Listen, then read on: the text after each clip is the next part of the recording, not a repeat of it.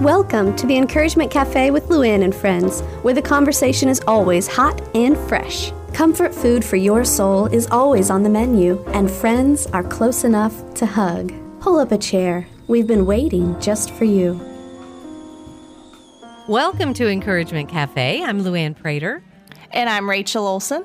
And every week we gather around this cafe table to share life together. And you know, this is a time when you can just let your hair down and be yourself. Rachel, there are so many women that we encounter on a regular basis every day that say, you know, I just really want to be real, and I feel like I'm too busy, I'm running, and I don't have an opportunity to just be myself with anyone.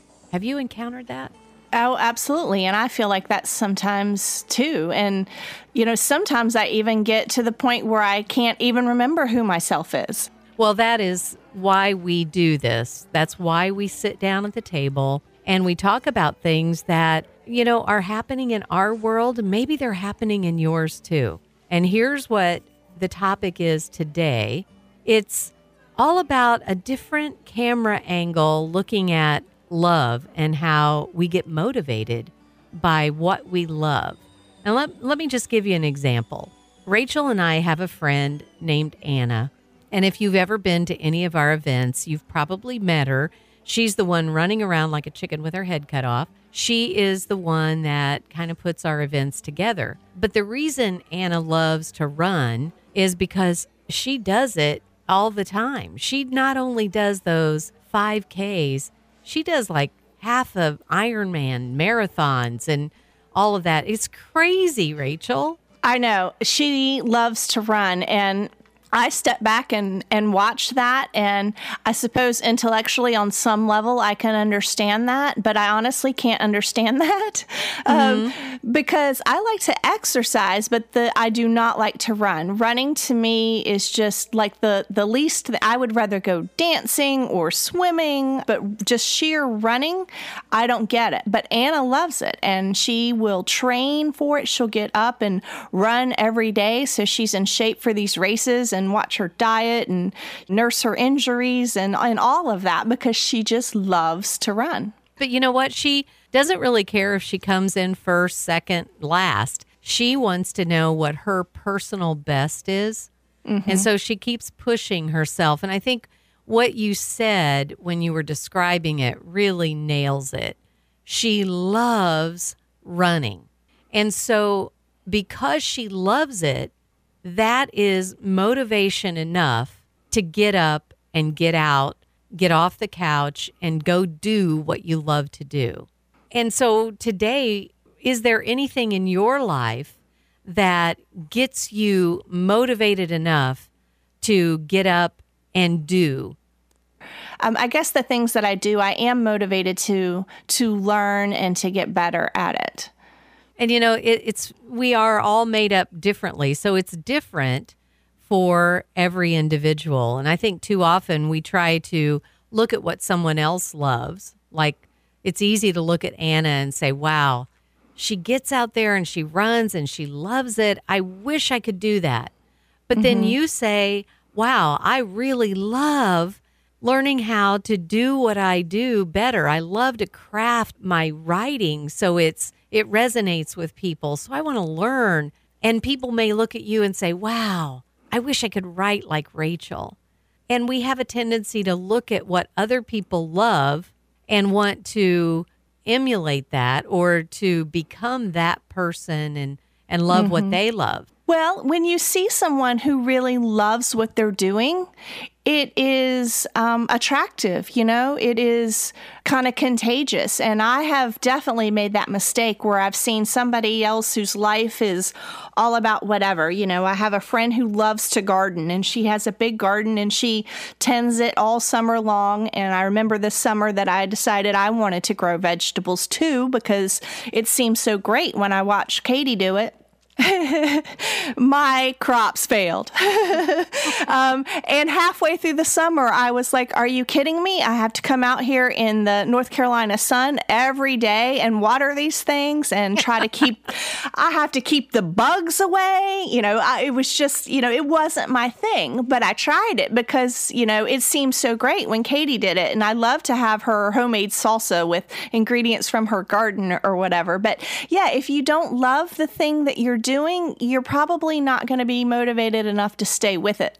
Absolutely. So today we're talking about being motivated by the thing we love. And every single one of us is motivated to love things differently.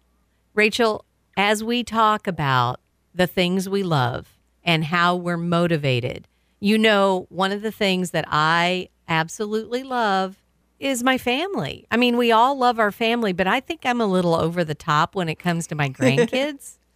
Maybe. I just think they are so stinking adorable. And so for me, what motivates me to get in the car and drive 7 hours or 9 hours or however long it takes me to get to them, there are times when I am so motivated because I love them that much, I have to.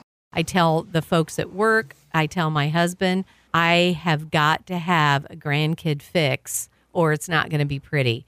And so I get in the car and take off and go. And I'm motivated because I love my grandkids. And so as we're talking about love and motivation, we want to kind of pivot that right now and say, okay, God has wired each one of us differently. For Anna, he has wired her to love running. And for Rachel, he's wired her to love writing. And for me, he's wired me to love my grandkids.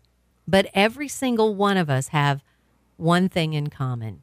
If we are children of God, if we have accepted him as our Lord and Savior, then God has wired us to want to have that wild and crazy, motivating love for him. And interestingly, not just for him, but for others because of our love for him. Yes. So it's a really kind of powerful motivation that the love of God flowing through us brings. In John chapter 13, it was along about verse 34, Jesus is talking to his disciples, and he says to them, "A new commandment I give to you, that you love one another just as I have loved you. You are also to love one another, and by this all people will know that you are my disciples, if you have love for one another." So the presence of love in our lives is an indicator of the presence of God in our lives. So true. And it is a motivator when we allow God to absolutely consume us with his love. And, I want to just step back and take a look at that for a minute, because when we are surrendered to him, when we say, okay, Lord, I don't want to be in control of my life anymore because I tried that. It didn't work out so well. So I want you to take total control of my life. Will you just absolutely turn me inside out, take out all of the things that aren't pleasing to you, and then just fill me with you, fill me with your love. When we do that, it is something that we get to do every single day. Sometimes we look at our life with Christ and we look at it as almost a chore. And really it is anything but that. When you start understanding that God is so relational and he wants to just absolutely fill us to overflowing with that abundant life that he talked about, when you have that time alone with God every day where you say, Lord, empty me of me, because quite honestly, I'm not all that great. I have messed up and I keep doing that. So Lord, would you just empty me of me and fill me with you. Fill me with your love and take me to some scripture right now. Lord, in your word, you teach me how to be more like you. So I want to be motivated I want to be motivated to love like you love. I want to be motivated to get in your word and to ask you to let me see the joy in living life for you and with you. And Lord, let me be all about your business. And Rachel, when you unlock that, something amazing happens inside. It definitely does motivate you to do things that I think the outside world notices, because it motivates you to be more selfless and more grace-filled and more forgiving and more willing to stop and help someone in need. Like the story of the Good Samaritan.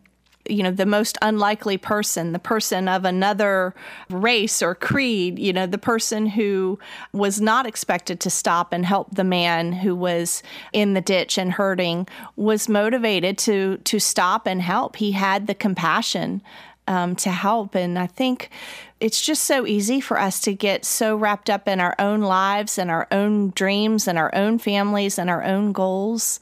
But definitely when you say, Lord, please come into my heart and into my life and take control here, he definitely does turn our attention towards others and gives us a compassion and the ability to love people that we thought we never would. I have a friend, another writer, his name is Charles Martin, and Charles was researching a novel that he was working on, and he went to South America to just kind of scout out locations. But there he ran into a small village of people that were very, very poor. And he wanted to try and tell them about Jesus, but he realized that they had so many physical needs that he was moved to try to meet those physical needs. And so, he started donating his own money and raising money and building wells and giving them chicken coops. I mean, this one family, Charles and his family, has helped this entire little village. I'm sure that's something that Charles did not have on his bucket list, get chicken coops for a village in South America. Absolutely. But, when you live with Christ and for Christ, these are the kinds of things that, his love will motivate you to do. And that's it. That's what we're talking about today. It's about how can we take the things that God puts in us, the love, the way that he's designed us individually. Like for Anna, it's running. For Rachel, it's writing. For me, it's grandkids. How can we take that same type of motivation that we have for those things and say, Lord, let me see love through you, through your eyes, through your hands, through your feet, through your example that you laid out in your word. And Lord, give me a hunger and a desire to understand it and then to do it, to get up off the couch and go do it. And I can't help but think about Peter. And one of my favorite stories is Peter in the boat with the other guys, and the storm comes up and Jesus comes walking on the water. Now, when Jesus is walking on the water, every single person in the boat was afraid. Everybody was afraid. And Jesus said, take courage, don't be afraid. And one guy got motivated. Peter got motivated, and he jumped up, stepped out of the boat, and started walking toward Jesus. Now, can you even wrap your brain around that? Because when Jesus really shows himself to you, and you really have a desire to be his disciple, you really have a desire to want to do more than just sit and watch. When you get up and you get out of the boat and you start walking, there will be times when you maybe start sinking because you look at your circumstances around you and you might start sinking. But then I love what Jesus said. Take courage. And then he only asked a question. Why did you doubt? Yeah, I want you to hear this because I think many times when we are going after something that we love, maybe it's going on the mission field. Maybe it's just going on a short-term mission trip, or maybe it's reaching out to that single mom in your neighborhood. Whatever it is that God has given you a passion for and said, I want you to fall in love with this because I have wired you for it. I've created you for it, and I'm going to equip you to do it. And you jump up and you run after it. And then when you start to sink, here's what happens to me. And maybe you can relate. There are times when I feel like, oh, I messed up. I'm sinking. I'm doubting. I wonder if this is even what God called me to do. I mean, why was I so motivated to jump out of the boat? Here I am falling into the water. And I start doubting. But I don't only doubt, I start telling myself how unworthy I am to even think I could do it in the first place. But Jesus says, only a question. Why did you doubt? And what I want you to hear is Jesus never brings guilt and shame. Never. That's not the way he operates. He says, I love you and you can do this. And he reaches out and he grabs Peter's hand and everything is good. And then he climbs into the boat with him. When you are going out on a limb and you are motivated to do something, you are going to trip and you are going to sink and you are going to look at the circumstances around you and you're going to feel like quitting. Don't. We have to remember how it was when we first started. Sometimes we can regain our motivation when we remember why it is I started my own business or why it is I married this man. You know, sometimes if we can recall back how we felt initially, it can fuel us in those moments when we're doubting or we're sinking. Absolutely. I mean, that is great advice, Rachel, because when we tap in to that love for Jesus, that crazy, wild love that says, okay, Lord, if you say I can do it, then I'm going for it.